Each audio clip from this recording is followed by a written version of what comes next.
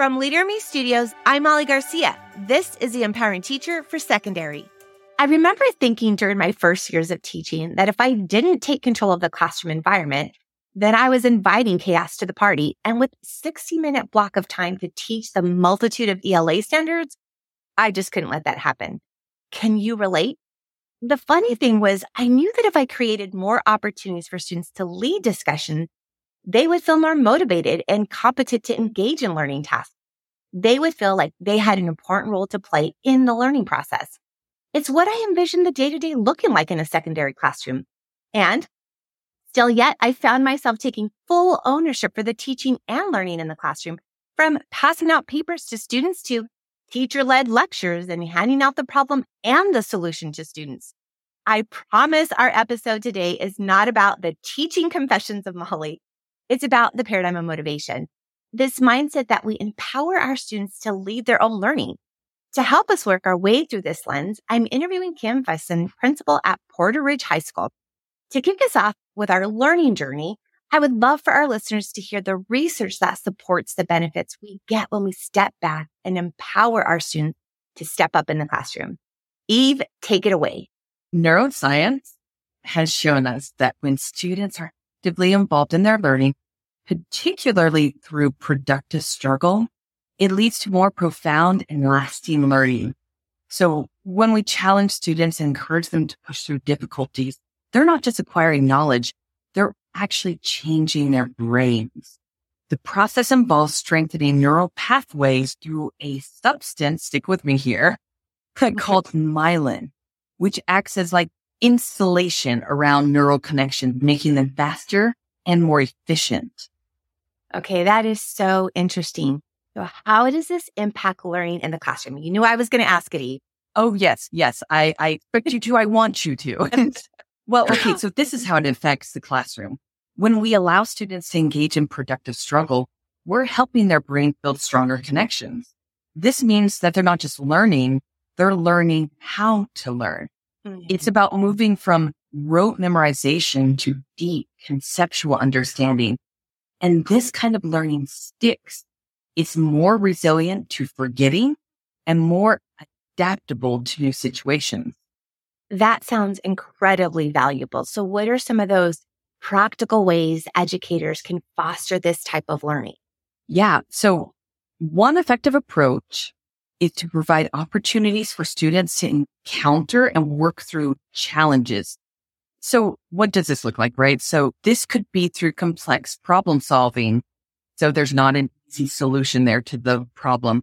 Project-based learning, or even open-ended questions when put correctly, right? In the right way. The key to all of these is to support them in a way that encourages independence and critical thinking. We're guiding them, not giving them all the answers or simple ways to get to those answers. Yes, we're not giving them the answers. We're creating learning opportunities for them to get more and more comfortable with not knowing. And importantly, we're not leaving them to figure it out by themselves. Empowering students is supporting students. Exactly. It's about creating an environment where they can safely engage in productive struggle, building stronger, more capable brains in the process. Eve, thank you. This learning is so valuable. I'm excited to jump into conversation with Kim around practical ways to bring this research to light. Kim, welcome to the Empowering Teacher podcast for Secondary. Thank you for having me. It is so great to have you with us today. Our episode is about the paradigm of motivation. It's where we empower students to lead their own learning and really the impact that it's having within our classrooms. So in your experience as a secondary educator, what actually keeps us from letting go? So deadlines, amount of work that we have to get through, and the depth of knowledge that students need to get to, along with, in some courses, standardized testing, making sure we're hitting all of those big points that are going to be tested, knowing that that impacts the school. But I think really the educator looking at, when am I giving that unit test?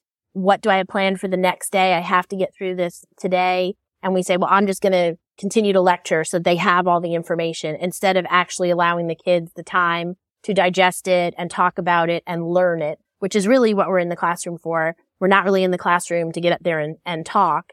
And if we continuously model things, but we never let the kids go on their own, that's problematic. And so allowing that time and being able to restructure our plans for the next day, or the next week or whatever it is, I think is one of the major obstacles. Let's jump into probably a question that is on our listeners' mind right now. I definitely see the importance of doing that, but what does it actually take to let go in a secondary classroom? I think that definitely planning out what you need to do. What are your objectives? What are those essential questions that you want students to learn? And having those readily available to you so that you yourself can stick to the important things in the lesson. And then actually creating your activities around the learning objectives rather than just, oh, this seems like an interesting activity. Does this activity really get the kids to a place where they have picked up on and learned that important item that I really want them to learn? And how will I know that? What am I asking them to do that's going to show me that all of them have learned it, not just the few kids who raise their hand? How can I evaluate that on a daily basis? So let's talk practical. You said on a daily basis. So what are some of those strategies that you have seen to be effective? One of the most important things is also allowing the students to really focus on that academic language in the classroom. And when I say that, I don't necessarily mean the vocabulary words for biology or the vocabulary words for math. It's all that language that goes along with it. So words like maximum and minimum, many different subjects can mean different things. So how am I making sure that students know how to apply all of that and that they actually use that language in the classroom?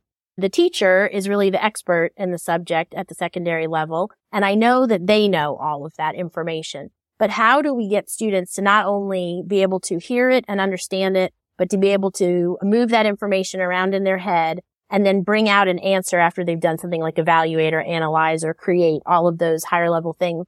To do that, we really have to make sure that we're setting that expectation for them to use that academic language. I'll give an example. This is a number of years ago in a biology classroom.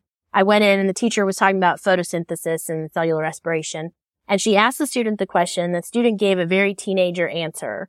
Like there was no science words used whatsoever. But the kid was right. A student had the right answer, but it didn't sound like a science answer. And so the teacher said, that was really good. I like that. But who can use some of those words that we've been studying and give me that answer again? And another student answered that question and sounded a little bit more scientific than the first student. And then she said, okay, that's great. You really did a good job. I heard you use this word. I heard you use that word. Good job. Now, who can sound like a scientist? I want you to take the information those other two students gave, and I want you to really put in that academic language that we know. And a student raised their hand, and beautiful answer. It could have come out of a textbook. But at that point, everybody in the class understood what was going on because they've heard it stated a number of different ways. And they got to the point where the teacher said, that's the answer that we're looking for. And that's the level of language I want you to use. The best way to get everybody engaged in the classroom, I think, is by using that turn and talk strategy. And we all know teenagers love to talk. And you give 30 seconds and you walk around and lean and listen just like elementary school teachers do when kids are reading and talking. And you come away with a lot of things. You come away with a general gauge of how many kids in the classroom really do understand. And then you also come away with where are the misconceptions, right? Because especially teachers early on in their teacher career don't always know where those misconceptions are going to be, but you can hear it when the kids talk about it. So I think it not only helps the kids to be able to use the academic language of the subject of those essential questions you want, but it also gives you a really great opportunity to walk around the classroom and assess and see what's going on and how the learning is going. Yeah, I'm leaning into the 13 trust behaviors here, Kim. Clarify expectations. When we clarify expectations, that contributes to the trusting environment in the classroom. Clarify the expectation around the academic vocabulary, how we engage and interact with each other.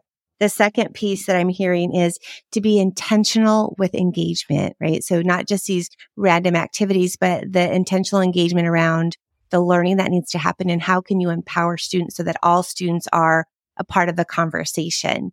And when I think about those two things, those two strategies, what results should teachers expect if they lean into those and implement them within the classroom? I think two big things I see them increasing in the classroom. And one is student confidence. Because if I sit in a classroom and I never answer, I always let somebody else answer, I'm not going to feel confident in what I know. But if I have the opportunity in a pretty safe environment, which is me and the kid next to me, to say things, even if it's something I heard the kid next to me say, I'm going to start to increase my confidence. And I think that's really important in terms of getting students to engage in the learning and really put themselves out there. And the other thing I think is by using that technique, I think the teacher will actually be able to get through more material in a shorter amount of time. Mm-hmm. I know initially sometimes when teachers say, well, I don't have time to have the kids turn and talk about everything. But that's where they're really doing the learning. And as long as you're keeping it to a small amount of time, you're not letting them talk for 5 minutes, that's a waste of time, but just 30 seconds, a minute, depending on the question, you give them exactly what you want them to do, 3 differences, or the most important thing, the most important piece of data that we just looked at, or what's the central idea of this paragraph. As long as they know what it is they should be talking about, it should be a quick turn and talk. And then you get everybody at the same point, right? So I think teachers can stick to their lesson plans better because they're assessing as they move through and they know, okay, they've got this. I'm going to move to the next point because the class has it, or they don't. I need to back up and try something different, and then we can move forward. And what's beautiful about that is when we empower students to be actively engaged in the learning, we truly have a better sense of where they are and what they need. Kim, thank you for just shining the light on what happens when we choose to embrace the paradigm of motivation and the impact that it's truly having in our classrooms. And of course, to our listeners, remember, you matter, you make a difference, and you've got this.